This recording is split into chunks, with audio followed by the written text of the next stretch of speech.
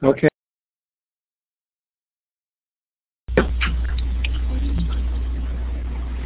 Hi, this is Steve Hargadon, and it's Tuesday, December 7th, 2010, and welcome to the Future of Education. Our guest tonight is Kieran Egan. Kieran, thank you so much for being here. My pleasure.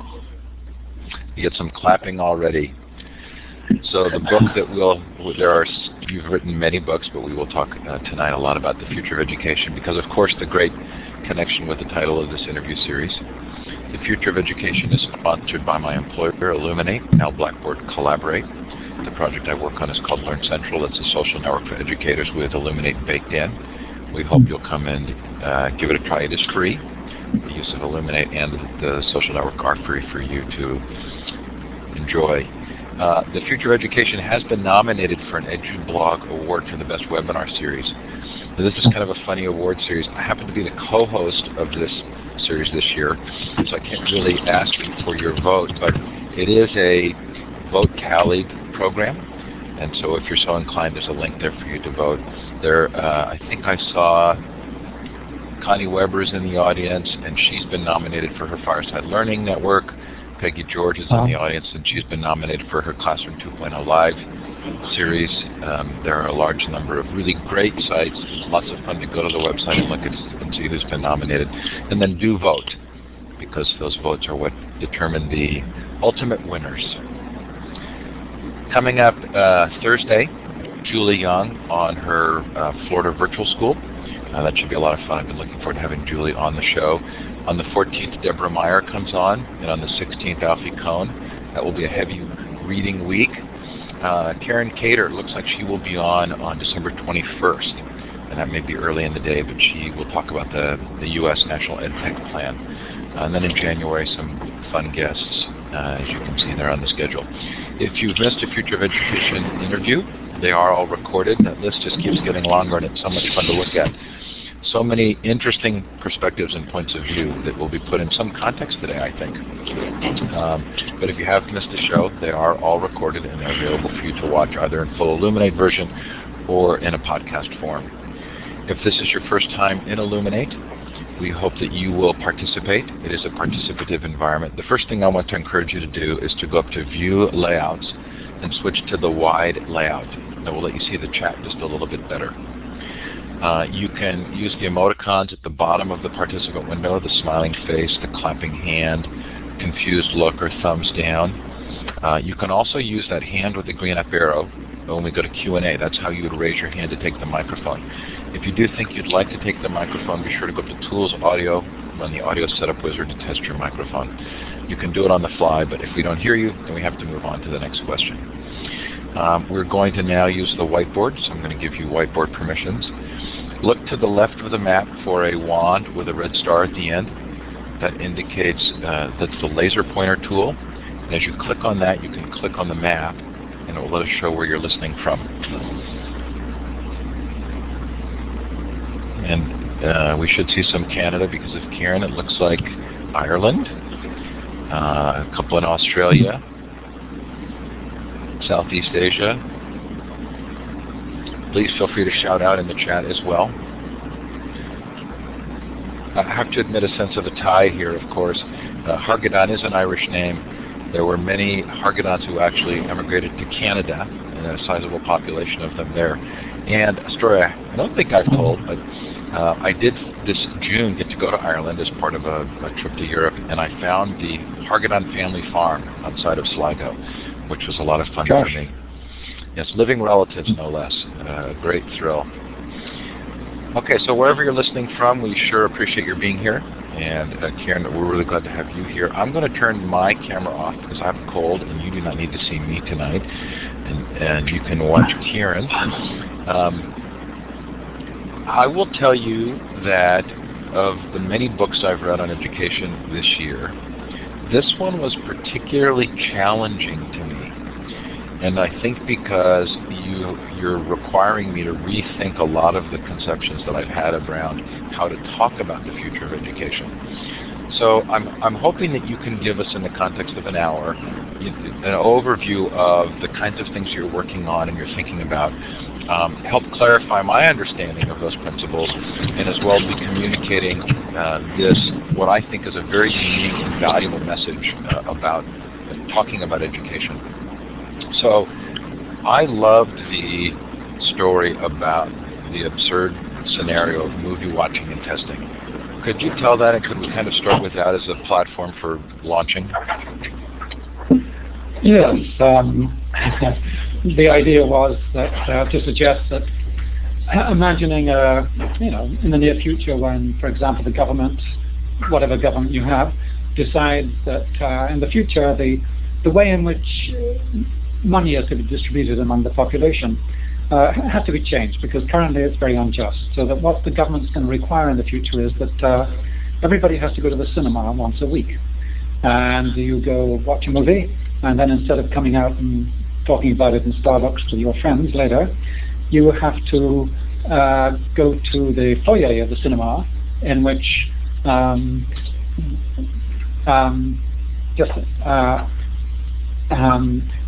sorry, it's somebody here. That instead of, you'll find a lot of small tables. One of the tables will have your name on it, and you'll find there's a multiple choice test about the movie you've just seen. And there'll be things like, what was the name of the heroine's dog in the third chase scene? Was it Fido, whatever. What was the color of the villain's car? Now, depending on how well you do on this test, your salary is going to be determined for next week. And then the following week you go back to the cinema. Everybody has an evening, they go to the cinema, you watch another movie, you have another multiple choice test, and depending on how well you do on the test, your salary is determined for the following week. So that's how we're going to do it in future. In the future, everybody's salary will be determined by how well they do on a multiple choice test after watching a movie.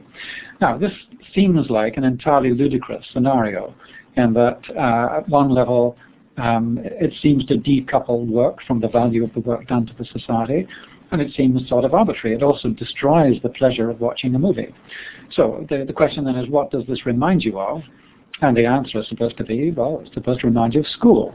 That is, what we do in school is we determine students' life chances on the basis of how well they can remember, for example, the provisions of the Treaty of Versailles. How well they remember those is really nothing much to do with the kinds of jobs they're able to do, so that we confuse the socializing purpose of the school, that is to allot children to different kinds of jobs and roles, and the academic purposes of school, which have to do with shaping the mind to be able to understand the world and its wonders better. So the image of the cinema determining salaries is supposed to be obviously absurd, but to bring out something that we don't recognize as absurd about the school as it currently is. I think we too readily accept institutions as we get to know them, and we fail to take into account what might be absurd about some of the institutions that we're a part of. So the idea here is that the ideas that we hold about education are very significant in terms of how they inform both what we structure and the results that we get. And if I've read you correctly, that there are some fairly deep ideas here that transcend traditionalists or progressives and would cause us to think at an even deeper level about what actually takes place in education. So you say that education is a contentious and an unsatisfactory activity. Do you want to start there? Well, the book starts with the suggestion that education, in one sense, is quite a convenient area to be involved in, because there's only three ideas. One idea is that we socialize kids. We make them fit into the adults around them, and we recognize success in education by the degree to which they fit in and look like the adults around them. They share certain values and beliefs and a knowledge base that has a utility. So anything that we justify doing to children in the name of social utility is what we call socializing. The second idea is Plato's. Plato believed that a well-socialized person was utterly contemptible, and the purpose of having a mind was that you could use it to discover the truth about reality. And it's become what we call the academic enterprise. So today we still teach children in schools a lot of things that are utterly irrelevant for their social life. but at the same time we teach them because we think they're good to know. They're good for the mind.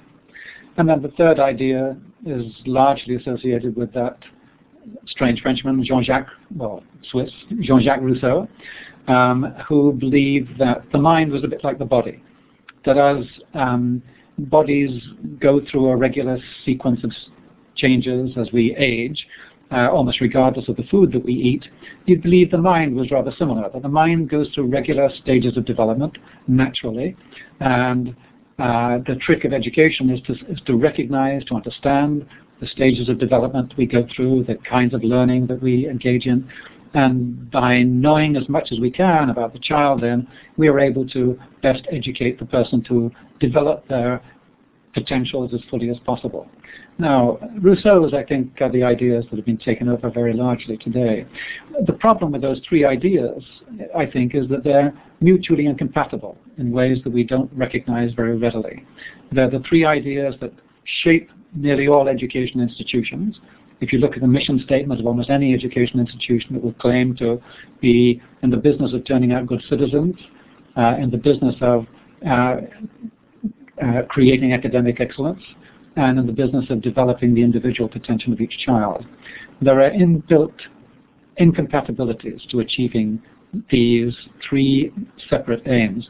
And the cinema example is intended to try to bring out the incompatibility between the socializing purpose of the schools and the academic purposes, that they have fundamental levels in which they're incompatible, and makes the activity of educating difficult. It's an attempt to explain why education is hard to do, why we argue so much about our schools, and why those arguments don't get resolved. I think it's because we don't recognize that our concept of education is made up of these three somewhat incompatible ideas. So you use a lot of analogies in the book, and then you're also very careful to say, we can't take this too far.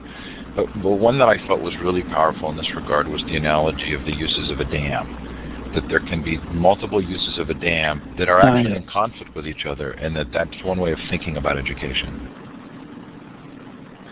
Yes, and you know, I think it was taken from Andrew Roy, as I remember. It was about how dams can be used to store water, they can be used for irrigation, they can be used for another purpose. The trouble is that if you try to build them to do all of these three purposes, they simply interrupt each other, they get in the way of each other. But if you use it for irrigation, it's no longer storing the water, etc., etc.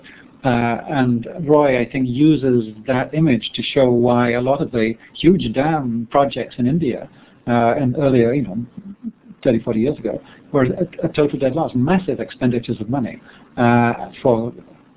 They were using up more, also to generate power, and they were using up more power than in fact they were able to, than they took to keep the damn things going. So, but it's even deeper than that, because you're also saying it's not just that these three goals are incompatible together, it's that they each have their own inherent problems. So you have this kind of complicated mess of three purposes, but even that don't complement each other necessarily. But then each of those purposes has its own difficulties. Right.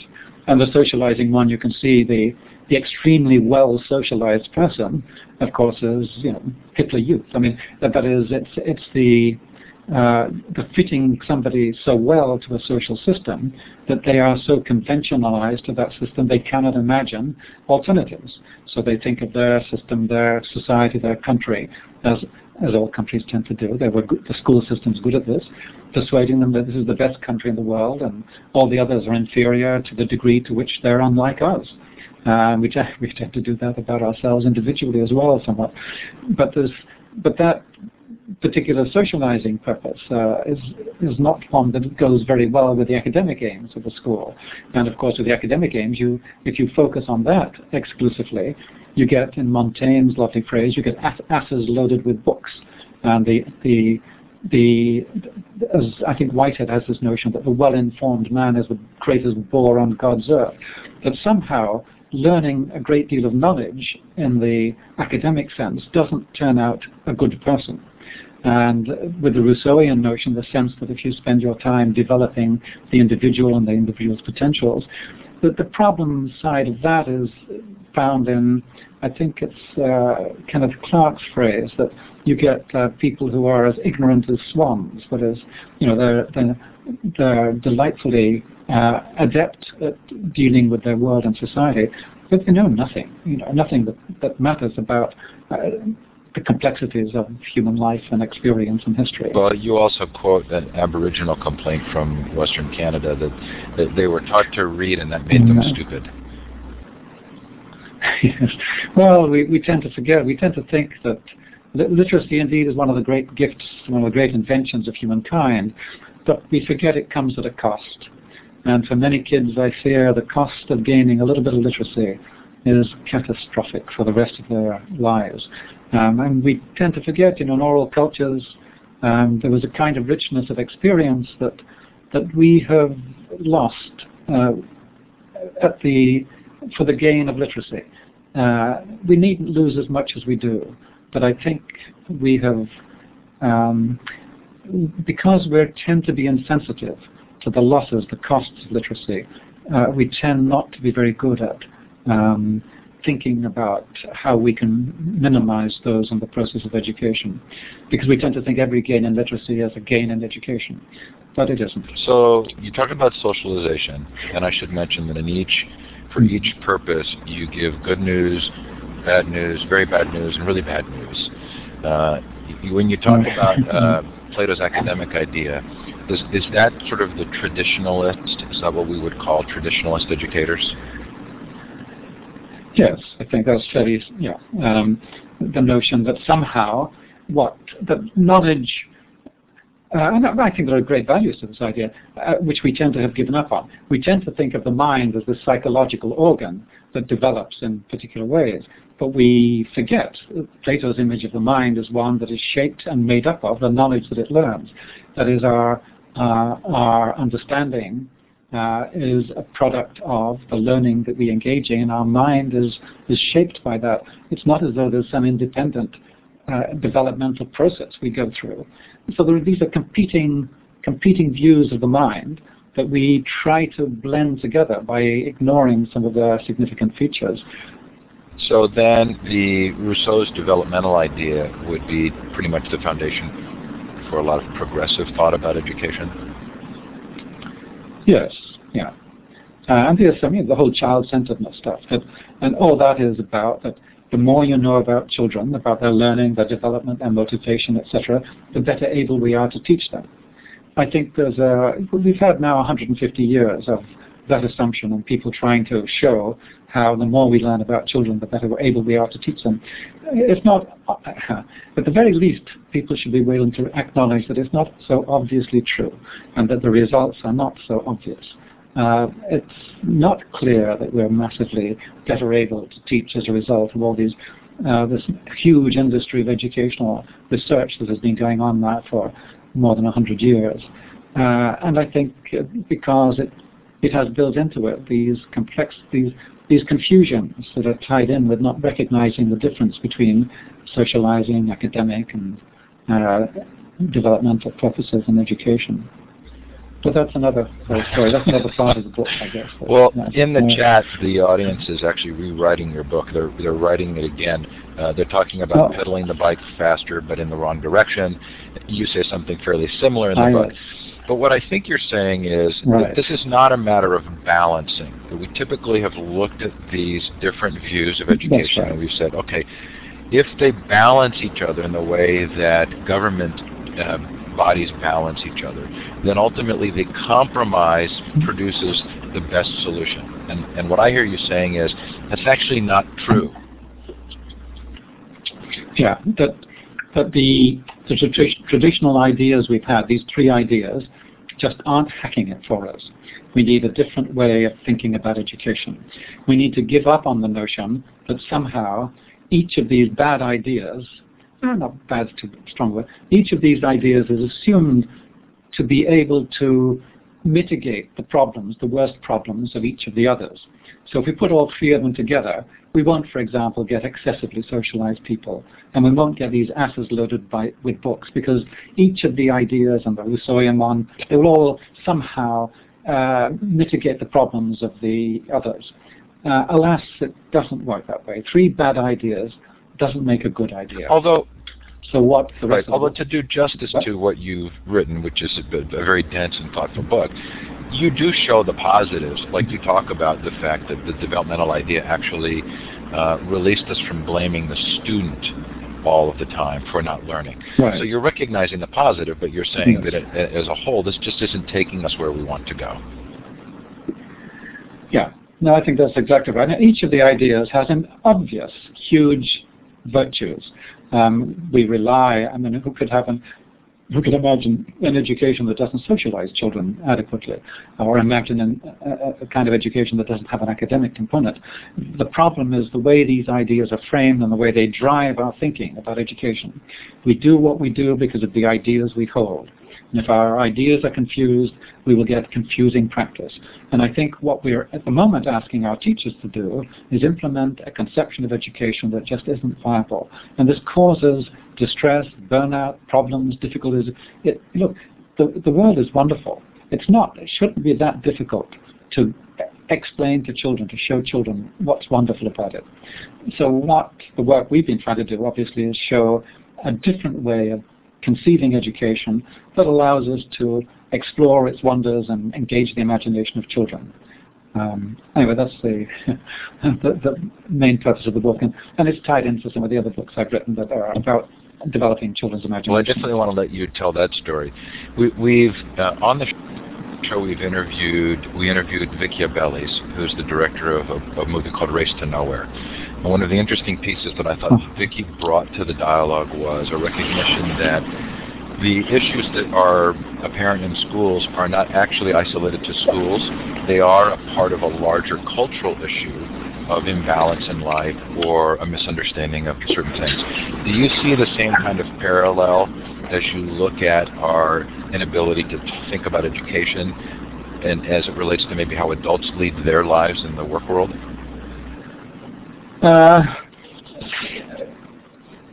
Do you not have to agree? I think no. Well, no. I think there's obviously I would want to say something like that. It's not something I've tried to work out in any detail. I did do a book called The Educated Mind that does explore some features of that, but I'm less confident in my ability to prescribe for society at large, and I feel a little happier in trying to talk a little bit, about some of the problems that we have with schooling. Well, part of what I really liked about your approach was that it very specifically doesn't lead to pointing fingers, which feels to me like it's a fair amount of the educational dialogue right now is it's the teacher's fault, or it's the union's fault, or it's the administrator's fault. Right. Yeah, and I think, as I probably say somewhere, that it's the usual suspects should be all forgiven, because everybody's trying very hard to do as best a job as they can. And I must admit, I find most of the, say, educational administrators I know, I just think that they're heroic what they are trying to pull off, because it is difficult dealing with incompatible aims, and that's what they have to deal with every day. Parents want one thing, some parents want one thing, some parents want the other. Educational experts constantly telling them, what the research has recently shown, which is usually nonsense anyway. But somehow their job is to bring all this stuff together and nevertheless keep the ship going in the right direction. And the trouble is, of course, that there isn't obviously a right direction to go in. So there's my metaphors are getting out of hand. Well, your use of imagery is very helpful in the book, at least it was to me. So I think it might be valuable to kind of talk about the structure of the book, because what you're doing is you're sort of fictionalizing the look at our current educational system from an educational historian in the future. Yes, mainly. The latter, 2/3 of the book, I guess, it announces itself as a a history of education from 2010 to 2060. Now, it also says that this is just a patently a silly device to describe how the idea that I develop as an alternative to the three ideas that currently dominate educational thinking could in fact be put into practice. And I could have done that, sort of arguing, having chapters on teaching practice, what schools might look like, etc. But it just seemed like a more fun way of writing it and possibly reading it, I hoped, to have it as this historian on Sirius 5 and a few hundred years in the future, writing a thesis about why the schools changed so radically by 2060, even though they had survived since the middle of the 19th century in very much the same form until and then you begin to see these big changes in the earlier part of the 21st century, from 2010 onwards. So will you tell us what it means when you say, tell us what cognitive tools are and the vision of accumulating cognitive tools? Okay. I mean, in some ways, I've pinched some of the language from Vygotsky. We have those three different notions I mentioned earlier of education: the socializing, the academic notion, the Rousseauian developmental notion. Vygotsky has a slightly different way of accounting for the development of higher intellectual functions and the mind generally. And he tends to see it as made up of toolkits. I sometimes use an example talking with teachers about, I asked them to imagine they're on the plains of Africa 75,000 years ago. And ahead of them, it's very hot, and ahead of them there is a thorn tree. And the thorn tree is covered with skins and twigs and all the rest of it, creating a rather nice, large, shaded area. And as you go into the shaded area under the thorn tree, you realize there's a small tribe that lives in there. And at the back there's a man snoring gently on the nicest furs, and he's clearly held in high regard by the tribe.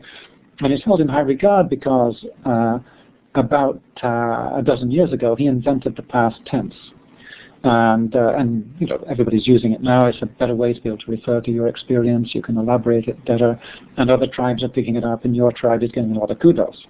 Anyway, as you talk to the people in the tent, as it were, under the thorn tree, you begin to learn that it was not him but his twin daughters who invented the past tense when they were quite young, and he's been taking the credit ever since. And the daughters are now in early adulthood, and they have a much better sense of intellectual property rights, and they're planning a launch of the subjunctive in a few years' time. Now, somebody invented the past tense, somebody invented the subjunctive. What we do as we learn a language is we pick up these tools, the subjunctive, the past tense, and a whole bunch of other things, of course.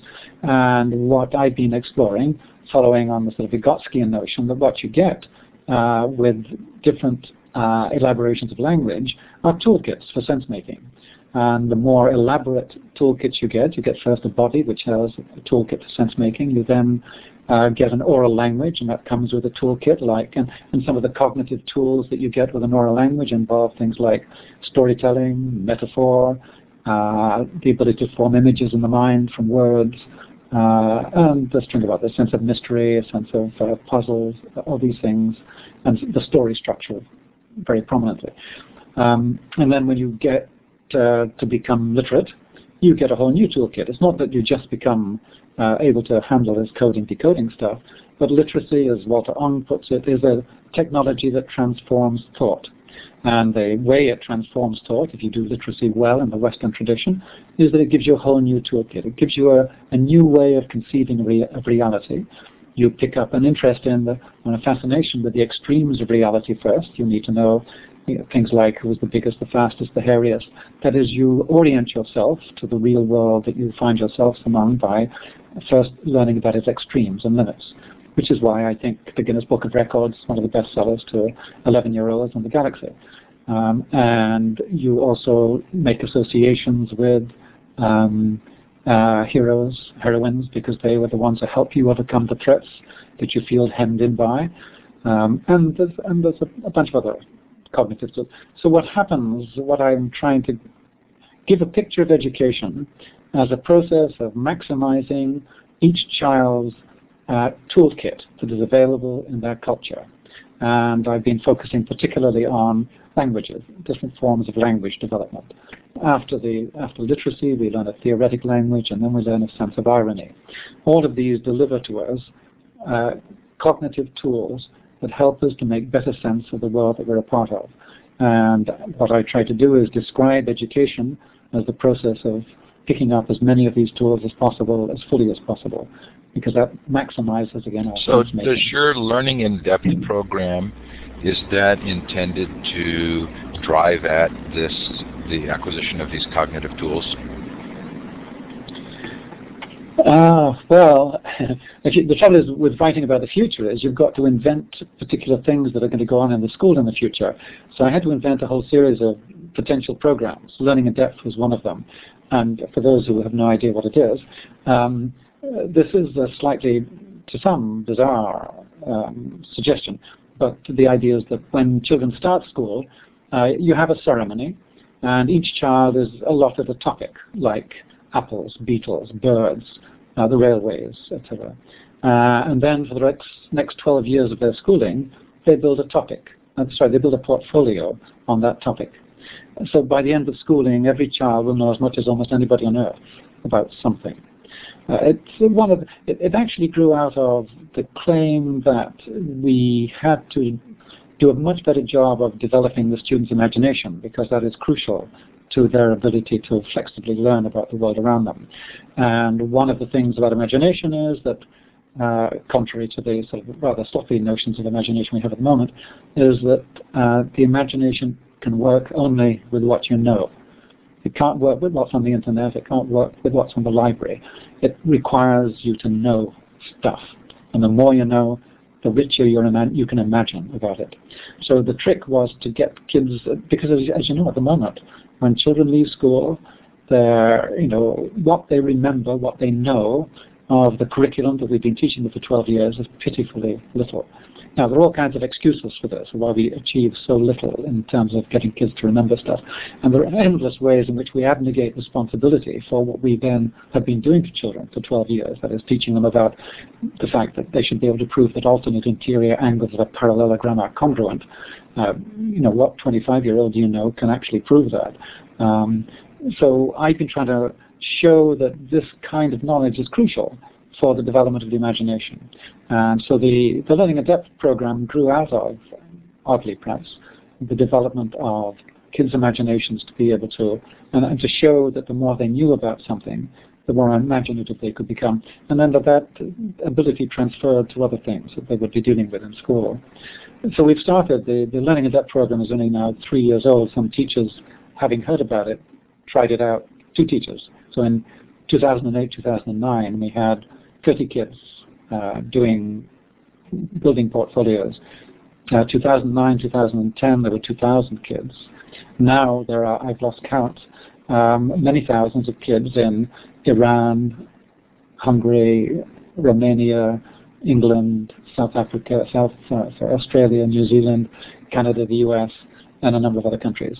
So it seems like such a stupid project in some ways, but the teachers who have started it have been astonished by the degree of interest that the kids have shown and the commitment that they show to their topics. It seems to have impacts out of all proportion. One woman in one of the schools 3 years ago, I think her fellow teachers thought she was nuts. Why would anyone try something as crazy as this? It's more work. Why would you? It doesn't make any sense anyway. The second year, 6 teachers in that school started it. This year there are 10 teachers because they have seen the impact on the kids. It's been quite stunning. So that was just one of the programs that came out of the attempt to invent futures for education that were a bit different from what we I'm looking in the chat and noticing that I'm not the only one who is disappointed that your Learning in Depth book got pushed back to 2011. Because at one place on the website it says it was going to come out in the summer of 2010, and I was, like many others, I think, desperately looking for it. Right. Well, apparently that's all. We shouldn't go on about this, but apparently the guy, it's going to be jointly published by University of Chicago Press in the U.S. and then the Althouse Press in Canada, and there was going to be another publisher in England, and the English publisher they ran into financial problems, and he was trying to get out of them. I mean, it's long, and these awful stories about publishing. And of course, Chicago were waiting to hear the number of copies they should print. And because this dragged on, and then they dropped out in England, so we need another publisher there. So they put back publication till, I think it's either February or even March now. So do you want to put future education in the context of the body of work you've written? I think there are over 20 books. I know, depressing, isn't it? Yeah. I've had nothing else to do, I think, is the problem. I think well, oddly enough, I started, the first book I really wrote, serious book, was called Educational Development. And it came out in 1979 from Oxford University Press in New York. And it was a basic sketch of this theory of developing kinds of understanding. And it mentioned what I call mythic, romantic, philosophic, and ironic kinds of understanding. We've since added the somatic one. And then I started getting caught up with all kinds of issues about educational research, and I was interested in why it wasn't working. And I found the kinds of educational research that I most found useful in doing my work was reading things like Archie comics, because I was fascinated by, why is my daughter at 11, reading Archie comics with such passion, and why does she want to be a pirate? So it was all, and why did the boys collect hockey cards and with such enthusiasm? That is a lot of the stuff that you just don't find anything much about in educational textbooks. Why did they all have hobbies? Why did they collect things? And when I looked in educational literature for something about collecting, the collecting instinct, I found the last really interesting essay was by a woman called Carolyn Freer Burke that appeared in 1907 in California. So the stuff that I thought was really useful about children and their development, how they made sense of the world, seemed to be evading people doing regular education research. Now, I'm sure the problems are mine. I don't understand them. But because I was interested in that, I started writing about difficulties with education research. And then I moved on to developing these ideas that had started in educational development. I wrote a book called Primary Understanding, and then one called Romantic Understanding. And I was going to write 2 more on philosophic understanding and ironic. And I thought, oh, this is too tedious. So I wrote a single book called The Educated Mind. And that did quite well. It's been translated now into about 7 or 8 languages, and a few more translations coming out. And then these later books have been an attempt to push those ideas a bit further. And then I've also got a research group called the Imaginative Education Research Group. And somehow the book on the future education grew out of a lot of the practical work we've been trying to do in schools. So as you know, most of the latter part of the future education is about how can this work in practice? What does the teacher training program look like for people who want to develop teachers' imaginations in ways that enable them to teach that alternate interior angles are congruent in a really exciting way? Because it is exciting. One of the principles is that everything is wonderful. And the problem for a lot of schooling, and for many children, is that they don't get a sense of that wonder. So what we've been trying to work at in our research group and then in the future education was to try to show how you can make everyday teaching of everyday subjects infused with wonder for children. So there was a mention in the chat earlier about the PISA testing results that came out today. I'm not even sure I'm saying that correctly, but the international test that rank countries. I'm sure you get asked about that a lot, and maybe about Finland and Singapore. How do you respond to people who point to that and say, okay, we're not doing a very good job, say in the United States or in North America, but they're doing a really good job in Finland or Singapore? Well, they're doing a relatively good job, and the trouble is, look at what is tested in those things, and if you want to, it would be very easy if you wanted to set up a school that got the kids doing superbly well. I'm actually giving this talk from a school I've been giving a workshop in today. It's a private school, very wealthy neighborhood, the kids in the school do superbly well. In fact, the workshop was supposed to be on how do you make meaningful and imaginatively engaging the task of teaching kids the 5-paragraph essay. Now, these teachers are superb at teaching the 5-paragraph essay. What they're not superb at is finding it interesting themselves, or indeed getting the kids interested. You can always if you have a finite goal, which is what you can see that these tests measure, it's not difficult to put a huge amount of energy into training kids to do that, particularly if you have the kind of state and system that allows you to drive the educational system and teaching practice and build the whole set together, as they do in Singapore. I've been to Singapore many times, very impressed by a lot of the excellent teaching. But a great deal of what is done in those schools is dreary beyond belief. But it produces good results on those tests. This is not an educational triumph. This is a triumph of a kind. But it's not one, I think, that we should be seeking to emulate particularly. So one of the things that I've consistently wondered about through the series is the impact of the Internet on our willingness to rethink large institutions. It feels as though the Internet is often a disruptive influence. And are you seeing a moment in time here with education where our conception of what knowledge is being called into question in ways that would allow us to think more deeply about the future of education? I don't know. I really don't know. I mean, I read lots of stuff about the Internet. I must confess I find most of it drivel. I mean, I don't think these technologies, they have potentials for doing certain kinds of things. And if one was to be generous, one would say, well, we haven't really yet adequately exploited the possibilities of the Internet. And maybe in the future we'll have all kinds of things happening. My suspicion, what do I know? I just don't know.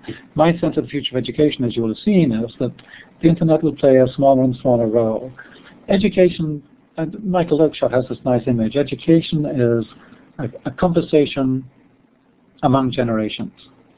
But crucial to education is the conversation. And there are ways we can use, as we're doing now, use the Internet for conversations of a kind with people. Otherwise, it would be impossible.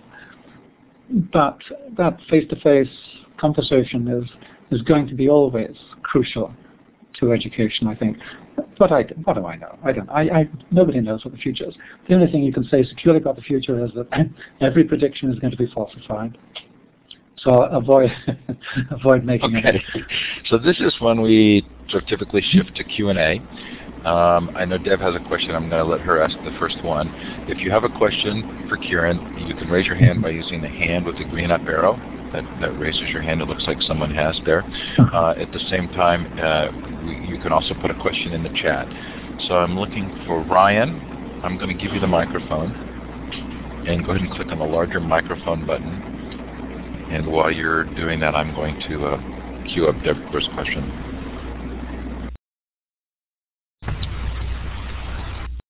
Ryan, I see that your mic is on, but we're not hearing you. Oh yeah, barely, but so speak up a little and we can hear you. Okay.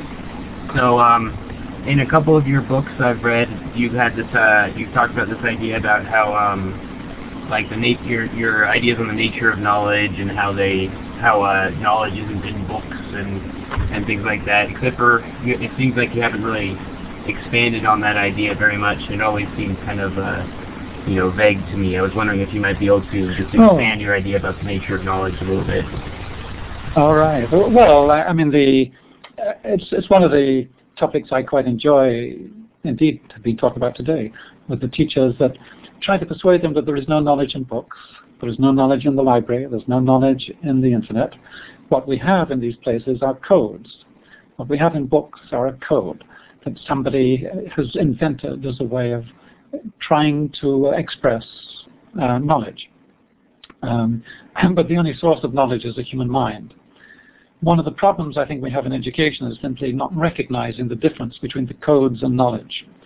And consequently, what we tend to accept often as satisfactory is the ability of children to repeat the codes.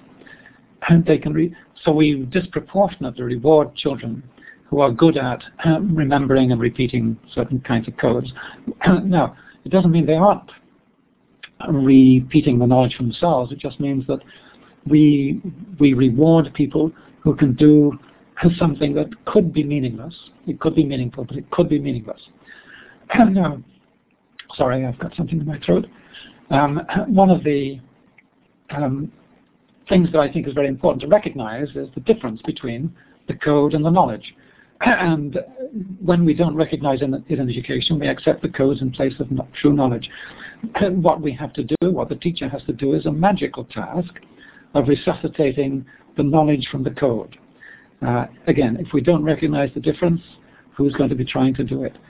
So a lot of what goes on in classrooms is more about getting children to replicate the codes and repeat them than it is to seek the meaning that underlies them and revivify, bring back to life in another mind and the material that has been coded into the written form.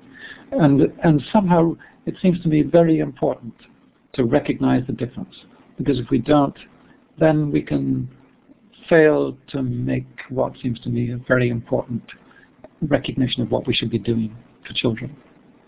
Maybe, is that still unclear? So there's a question in the chat about copying the chat log, or Scott saying he's copying it. If you want to copy the chat log, just go up to File, Save, Chat Conversation. You can copy it. You can also, when you're hearing the recording, do the same thing. And the full Illuminate recording allows you to do that. So I'm giving J.S. Giddings the microphone. Again, J.S., there you go. So I see that your microphone is on, but we're not hearing anything, so maybe your microphone hasn't been configured. Go ahead and turn your microphone off and go up to Tools, Audio, in the Audio Setup Wizard. While you're doing that, I'm going to ask two questions that were in the chat. Deb and Scott Merrick ask, how did you get so interested in this topic that you made a lifetime of writing books about it? What was your own elementary experience? Well, it hasn't been a lifetime. It's just every now and then I wrote a page. You write a page a day, you got a book in a year. I did a lot of other things, children and grandchildren. I think my own experience of school was mostly being bored and just puzzled. I couldn't work out why people were doing this to me a lot of the time, which meant that I did all right, I suppose, at school, but I really had difficulty understanding what it was all about. And I got a job when I left school after college. I worked in a rather peculiar research organization, and I was given the job of trying to describe a different way of teaching history to children. And it became clear to me, I mean, it's the simplest thing. I mean, everybody recognizes that what I was interested about. Oh, hello. Have you asked me? So that was J.S. Giddings testing mic, and I think J.S. that's working, but I've turned your mic off, and we'll turn it back on when you're done here. Okay, thanks. So I realized that at age 7, what interested me about history was quite different from what interested me when I was 15 and what interested me when I was 25. And so what I started to do was try to tease out what those differences were. And that then led to this theory that appeared first in the educational development and then in the educated mind later, that simply tried to, and I suppose, these things are, it's all autobiography, as my wife would say. She's written 3 books about autobiography. Just trying to work out why, what was it that made it difficult for me at school to find real meaning and interest in the world, because outside of school I was fascinated by all kinds of things. And then it became a matter of, then when I sort of had to get a job, it seemed like a good idea to try to, and people willing to pay me to sit down and try and write this out at greater length and then work with children in schools and teachers and all the rest of it. So it did sort of grew up like that.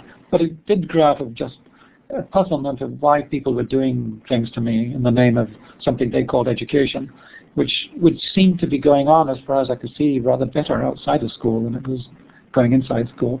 And that may be, either fortunate or unfortunate in the experience I started from. So J.S. Giddings, I think your mic will work on. Go ahead. Can you hear me? Yep. Yes. Can you hear me? Yes. Yeah. Okay. I was curious as to why we're not seeing the beginning of this movement of change in education. I'm in Cleveland, Ohio, and all I see us doing is pedaling the bike faster. We're teaching for the test, and we're attempting to get the students ready in a better manner by working faster with the same old methods. When is this change going to come, and what can we do to help effectuate it? If I knew that.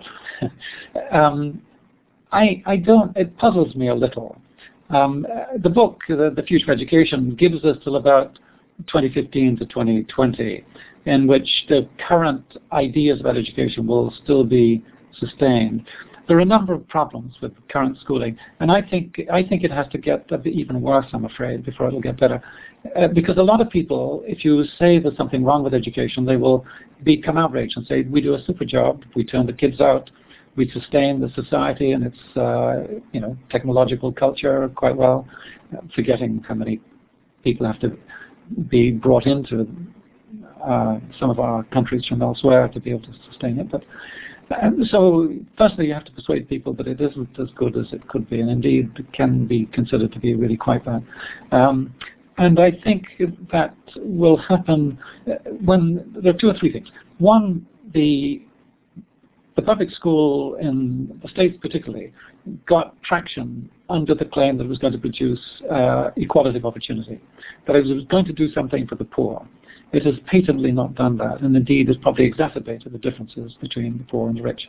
And sometimes I try to point out that the invention of the public school, there was greater mobility among classes before the public schools were founded than there has been since. This is heresy for a lot of people who are dedicated to the school as one of the great agencies of democracy.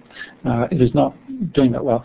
There's just so long you can promise to do something for the working classes, for example, which I guess are now called the middle classes as well. But the working class has been betrayed by the public school. And I think that is going to reach a proportion of obviousness that there's going to be serious disruption. I think the other side of it that the book suggests is that we're going to face ecological crises and other crises. And the public school has been assumed to be something that can help deal with social problems. It's never been terribly good at doing that, and I think we are in for, again, patent failures of the school to meet some of those challenges because they are still stuck with these three ideas. And to me, it seems ridiculous. People look for great social movements and all kinds of things, but I think fundamentally our problems are theoretical ones. It's the theory that we have got wrong. Not a popular, not an easy sell these days, because people aren't, they think of educational theory as a bunch of crap, which is why philosophy of education is no longer considered useful in the academy, even in North America. And people who promise to be able to improve teaching, the 25 ways to teach social studies better, this sort of stuff, and the promises of educational psychology to give us methods that will allow us to teach better. All these things are making promises that are patently not being kept, and I think that patentness will become evident to everybody within the next 5-10 years. And I think then the possibility for change occurs. And my answer, of course, is that everybody starts picking up on the kinds of ideas I've been peddling, but I think everybody does that. But I do think, sorry, you were going to say? No, I was going to wait for you to finish.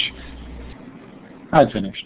It's okay. Okay, so I'm smiling to myself because one of the quotes I pulled out of the book to put in my own quote list was from Charles Beard, who said, "The power which a concept wields over human life is nicely proportioned to the degree of error in it."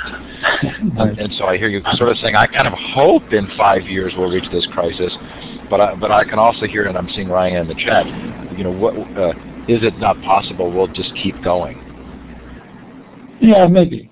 And we have kept going. Look, nearly all the modern ideas about education, I did write an earlier book called Getting It Wrong from the Beginning, have been articulated very well by Herbert Spencer. I think people don't recognize in North America just how far Herbert Spencer is responsible for the shape of the public school and the curriculum in North America. Everybody talks about John Dewey in North America, but Herbert Spencer, I think, has had a much more profound impact on that.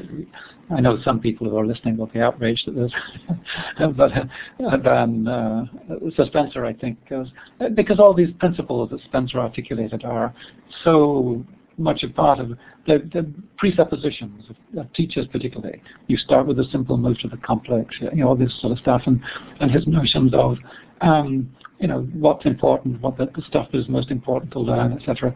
That shaped the big curriculum committees in the early parts of the 20th century in North America that gave us much of the kind of curriculum we have today. Anyway, who knows? Yeah. We've got a couple of minutes left.